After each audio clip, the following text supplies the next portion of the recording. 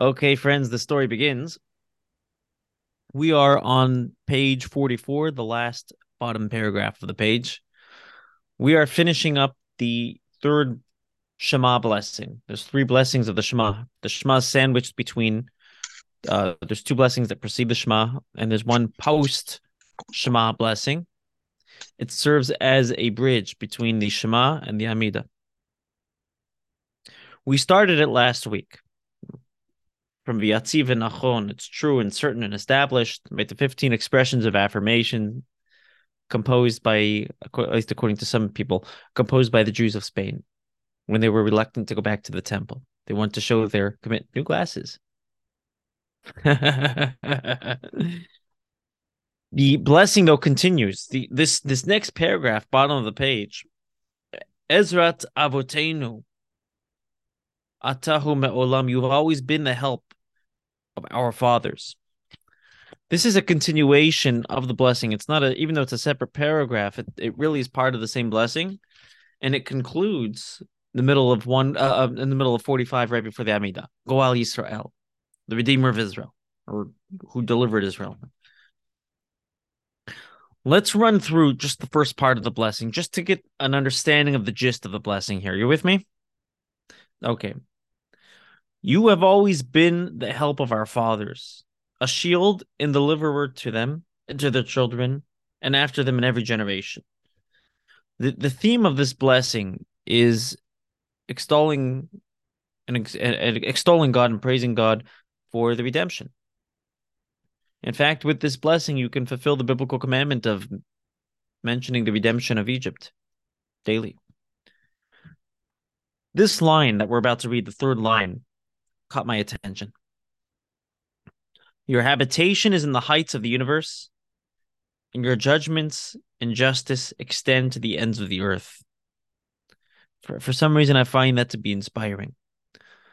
We perceive God. Now we know, right? We're in on the secret. God is everywhere, right? There's no place where God is not. But perceptually, God seems to be in heaven. Seems abstract. He seems somewhere there, somewhere not here, right? Your habitation, where God wants to be most comfortable here in this world, which is why He sent us here. Right? He charged us, I mean, like literally everybody, charged us with this mission to make it more comfortable. But presently, God seems to be more comfortable in heaven, right? Your habitation is in the heights of the universe, but your judgments and justice extend to the ends of the earth. You're still very much relevant in this world, which is why you've redeemed us. What does He care about us? If He's in heaven, what does He care about us for? It's incredible to think about that. Think about how many people there. How many people are there? 8 billion people almost. So, as a human being, you're 180, you're 1/8 billionth of existence, and that's just of humans, let alone plants, people, insects. As a Jewish person, what are we in the bigger scheme of things? Put that in context of all the spiritual worlds beyond the physical realms that we experience. And it's like, what are we? Do we really have any value? Apparently. God wants His judgments and justice to extend to the ends of the earth. He wants to be relevant to everybody. We then say 4 expressions in Hebrew of emet. We say truly this, truly that. There's 4 expressions of emet. Number 1, we'll just go through them quickly. Truly, happy is the man who heeds your commandments and takes to heart your Torah and your word. We're fortunate. We're thankful for the opportunity that God's mitzvahs and God's values actually matter to us and can be relevant to us on an emotional level. We can take it to our heart. Truly, you're the master of your people and mighty king to wage their battle for the fathers and sons. God fights for us. Again, we're reaffirming different truths. Truly, you're the first and you're the last, and beside you we have no king, redeemer, or and deliverer. But God was the beginning of existence. He's the end of existence. He was Nothing preceded him. Nothing is going to outdate him, which makes him different than every other existence. Anything else that existed, Maimonides talks about this in his description of God, that anything else that exists other than God was preceded by something. God. Right? Everything was preceded by something, and everything is going to be outdated by something. God is preceded by nothing and outdated by nothing. God is unchanging. And because of that, he's in charge. He's the one that has the ability to fight our battles, to redeem us. The next expression, truly, you redeemed us from Egypt, Lord our God. You freed us from the house of bondage. You slew all the firstborn, but you redeemed Israel, your firstborn. We as a people collectively are God's firstborn child. The Baal Shem Tov used to talk about this, how God loves every single Jew like somebody who just loves their unonly child.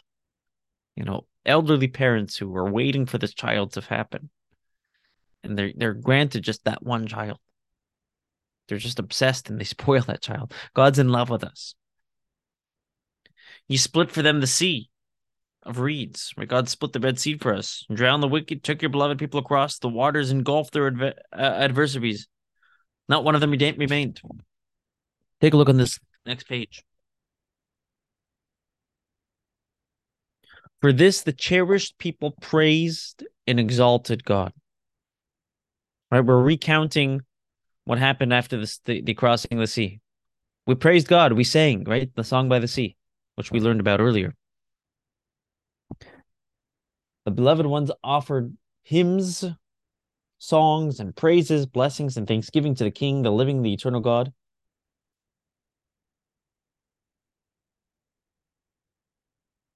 Okay, I'm going to read a couple more lines because there's one particular line that I'm getting at here.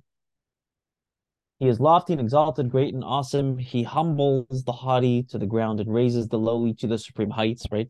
He drowned the Egyptians. They were all haughty. He lifted up the Jews. He frees the captives, redeems the humble, helps the needy. It is he who answers his people when they cry out to him. They offered praises to the sublime God. We're just recounting history here. Their Redeemer, blessed be he. And he is blessed. Moses and the children of Israel with great joy raised their voices in song to you, and they all proclaimed, Mi kamocha be'elam Hashem, who is like you, God. We did it with joy. We sang to God, and we accepted God with an incredible joy, and we did it in unison. One of the miracles, by the way, of the song by the sea that we're recounting right here, one of the miracles is the fact that we all sang the same song. There was no choir practice. You had 3 million Jewish people that witnessed this miracle and in unison sang to God without any prior choir practice. That's wild, man. The unifying power of music, the unifying power of song, of singing to God, was very much accentuated at this point, where we all proclaimed, quote, Mi chamocha be'elam Hashem. That's a quote from the song by the sea, from the Az Yashir. That's why it's referred to in the next paragraph, Shira Chadasha. You see it there? It's a new song. Where did the song come from? It was a new song. The redeemed people extolled your great name at the seashore. All of them in unison gave thanks and acclaimed your sovereignty and said, the Lord shall reign forever and ever. It was at this point that we truly recognized God. We conclude the entire paragraph with, blessed are you, Lord, who delivered Israel, Baruch atah Hashem, Goal Yisrael, he who has redeemed Israel. We're simply just thanking God for the past. There's a powerful lesson here in what true freedom is. Here's what the Talmud says. The Talmud says that a person needs to make sure there's no interruption between this blessing and the Amidah. And halachically, you're not supposed to interrupt at this point. finish the blessing, Goal Yisrael, and let's say you finished it before the minyan. Is there even whatever it is? You got to start the Amida right away. Can't interrupt. Right? Don't do breakfast yet at this point. Don't do anything at this point. You can't even respond to Amen to other blessings. You can't respond Amen to Kaddish at this point. That's what I was going to ask. That's why it says in text, do not respond on Amen. You can't even say Amen to the Chazan who says Baruch Hashem Goal Yisrael, But which is why if you're not up to here yet, like if you're say somewhere else where you can respond Amen to other prayers, can you respond Amen to this? depending on where you are, you have to look at the chart in the back. Um, but but um, but at this point, you can't. If you said Baruch Atah Hashem, you can't. That's why the tradition is everybody recites the blessing together. So you're not in a situation where you have to say Amen. In some communities, the tradition is the Chazan concludes the blessing silently. Same idea. It's just a logistical hack where you're not in a position that you need to say Amen. Halacha is very strict about not interrupting between Baruch Atah Hashem Goal Yisrael, blessed he who has redeemed Israel, and then starting the Amida. Start the Amida right away. Let it be seamless. To the point, by the way, that the Talmud says something fascinating. This is in Brachos, Tractate Brachos. This appears twice in Brachos, at least twice. Once in the beginning. Mike, you're up to where are you guys up to? I was thinking of you when I was preparing this today. We're just starting the Shema. Do you remember roughly which page? You passed page 4? Okay, it's fine. It's fine. No worries. No worries. No worries.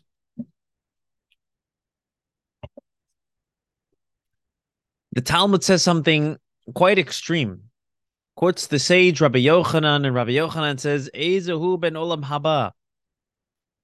Who is the prototype that gets to enter the world of paradise?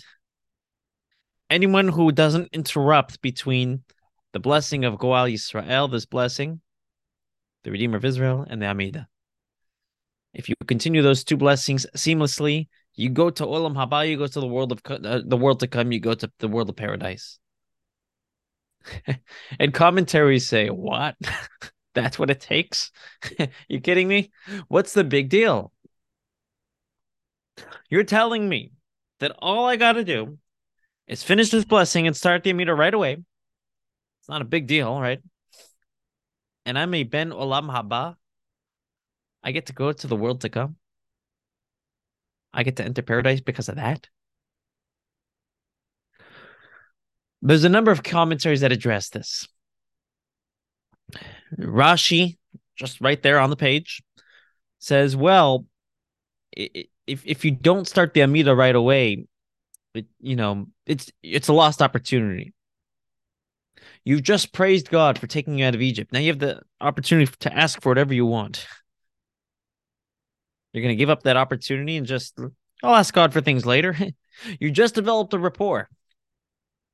It's like developing a relationship with the king, knocking on his door and then running away, ding dong ditch. Don't do that. That's what Rashi says. Another commentary has another insight. He says, you just expressed your trust for God. And you can now feel confident he's going to, you trust God. He took you out of Egypt in the past. He delivered in the past. You now can trust that he's going to deliver going forward. So now your Amida is going to be with extra concentration. Don't lose the opportunity. This is an opportune time.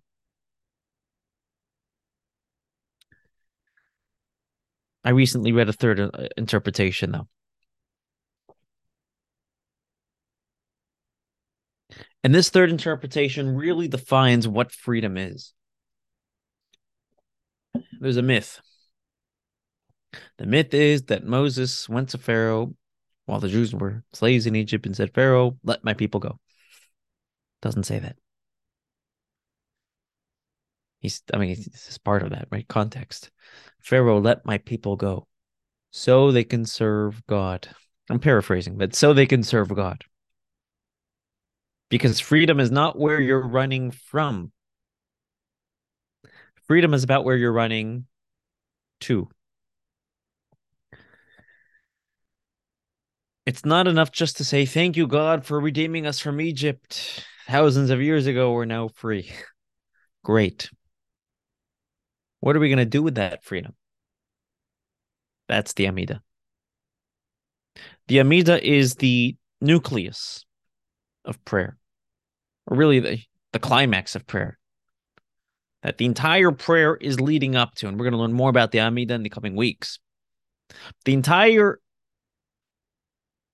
prayer service up until now, the entire 45 pages of the Siddur thus far, is building us up to the Amida.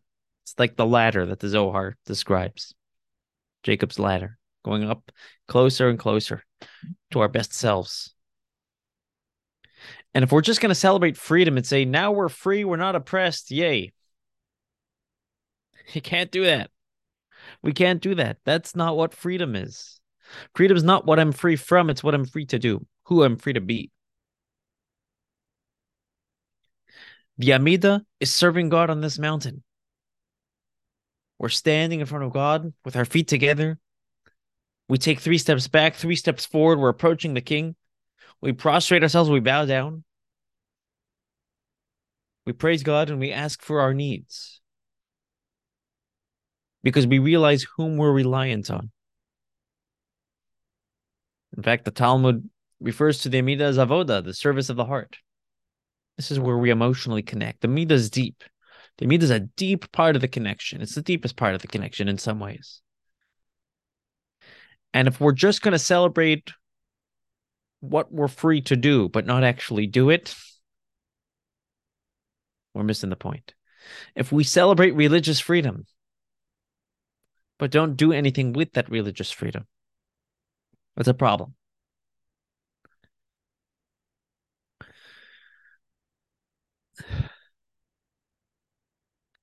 What I'm about to say might not be so popular, but I'm going to say it anyways. It's just debating. One of the most, I think, I don't want to use extreme language, but I don't want to use the word dangerous. I'm trying to find a little bit more of a mellow term. Spiritually unsafe, as far as Jewish continuity is concerned, is to obsess about the Holocaust and our freedom from Holocaust and our freedom from oppression, but not take it to the next step. It's not a good thing. We have to remember the Holocaust, of course. But we can't just celebrate that we have no more oppressors. Now what? We're Jews. Now what? God redeemed us from Egypt. Now what? What's the next step? We are free from, but what are we free to do? You know where you see this idea in the Torah? With Yaakov, our patriarch, Jacob. Yaakov is on the run. He stole the birthright from his twin brother, fair and square. His brother wants to kill him, and he's running away. And you gotta just analyze for a moment and think about the emotional state, what Yaakov was experiencing on the inside. His brother wants to kill him. He's got to leave his home. He's got no money, no possessions. He just took the shirt off his back, that shirt with it on his back, and that's pretty much it. He's about to go to his uncle's house, who is, to hide out, and he knows his uncle's not a nice Jewish boy chick. As we see later on, his uncle duped him multiple times. He's going to live with corruption, leave his spiritual comfort. What do I need this for? He's on the run. And while on the run, he goes and takes a nap and has a dream. The dream with a ladder, right? He has this dream that there's a ladder from floor to heaven, the angels going up, angels going down. And God tells him, Jacob, don't worry, man. I got you. I'm paraphrasing. God didn't say, don't worry, man. I got you. You're going to be good. You're going to be good. Your offspring are going to be like the dust of the earth. You're going to be numerous. You're going to be resilient. You're going to be fertile. You're going to be good. There's going to be continuity. There's going to be purpose. There's going to be meaning. You're going to be fine. Yaakov wakes up and he's excited. And the Torah says, Vayisa Yaakov, it's Raglav Yaakov, lifted up, carried his legs, or his legs carried Yaakov, as Rashi says. The excitement gave him this burst. And commentaries wonder, what is this expression? Is his legs carried him? Or like Rashi says, there was this energy burst. Your legs carry you when you're excited. You dance, you move. But there's another commentary that I read. Rabbi Ovadia Seforno, one of the classic commentaries on the Torah. He was from Italy in the 15th century. And here's what he explains. Up until now, Yaakov wasn't running to anywhere. I mean, he was going to go to Lavan's house. He had a physical destination. But the whole purpose was just don't get killed. That was life. At this point, life was he stole the birthright so he could not get killed. What is the point in that? I stole a birthright so I could live life meaningfully and perpetuate Judaism. I stole a birthright so I could just survive for my brother and not get killed. What is the purpose? He thought life was about running away from harm.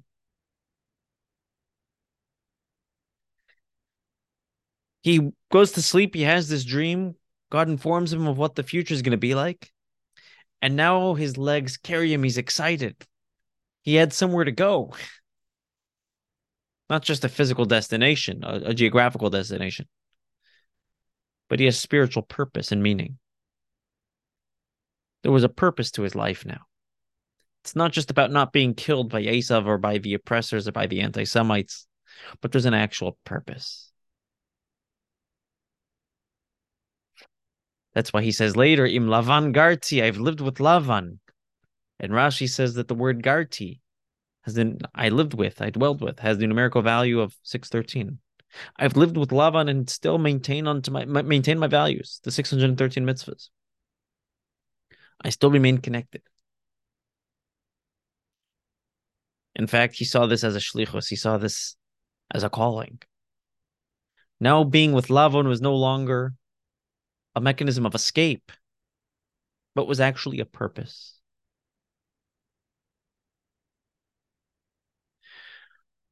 How many times in life do we have difficult situations, difficult challenges, and we want to run away from them?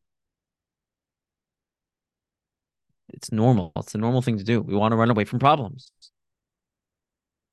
But we have to ask ourselves, where are we running to? Not where are we running from? That's real freedom. We finished the blessing, Baruch Atah Hashem, Goal Yisrael, blessed you, Lord, who has redeemed or delivered Israel. But we have to continue the Amida right away. That has to channel into something meaningful, into something purposeful, into a deep connection.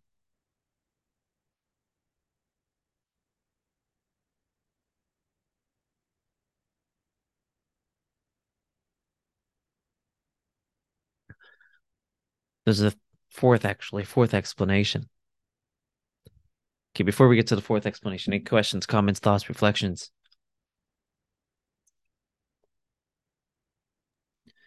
Okay, so the fourth explanation.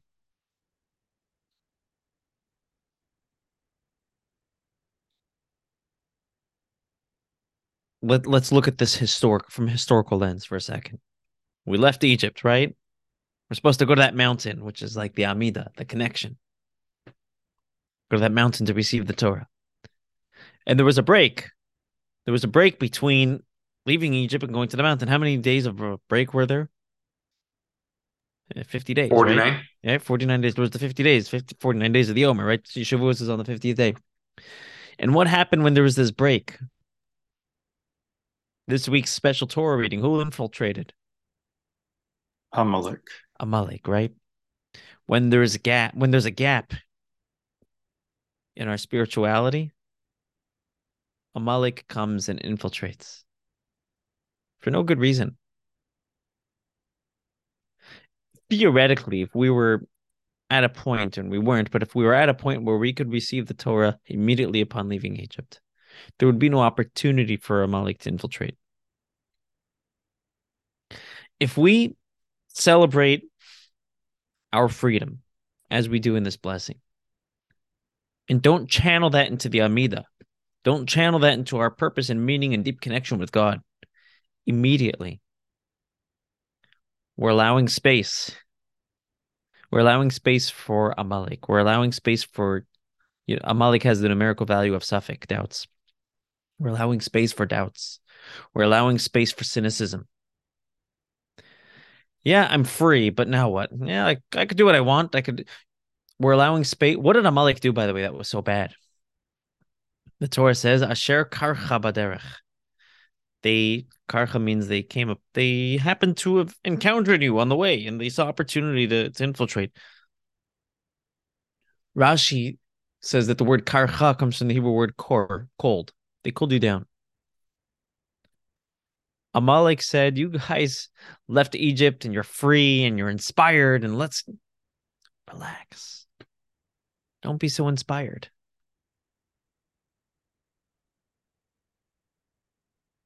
It looks like you're muted. Yeah, you're muted. Sorry. How about now? Okay. Does the name Korach come from that similar root? Good question. Not exactly, because the ches at the end, but Korach could have that connotation, like a icy. It might have that same connotation. Good question. Good question, because Korach was a cynic. But Amalek came in, and Amalek is that voice inside, that cynical voice that says, dude, when you're inspired, you look ridiculous. Because the fact is, inspired people are weird. They're doing things differently than everybody else. An inspired Jew is going to stick out. And the Malik comes and says, just be like everybody else. Don't do that. Don't do that. And the solution is we got to erase Amalek, cut out opportunity for Amalek to come, close the gap between recognizing that we're free to do what we want, do something about it right away.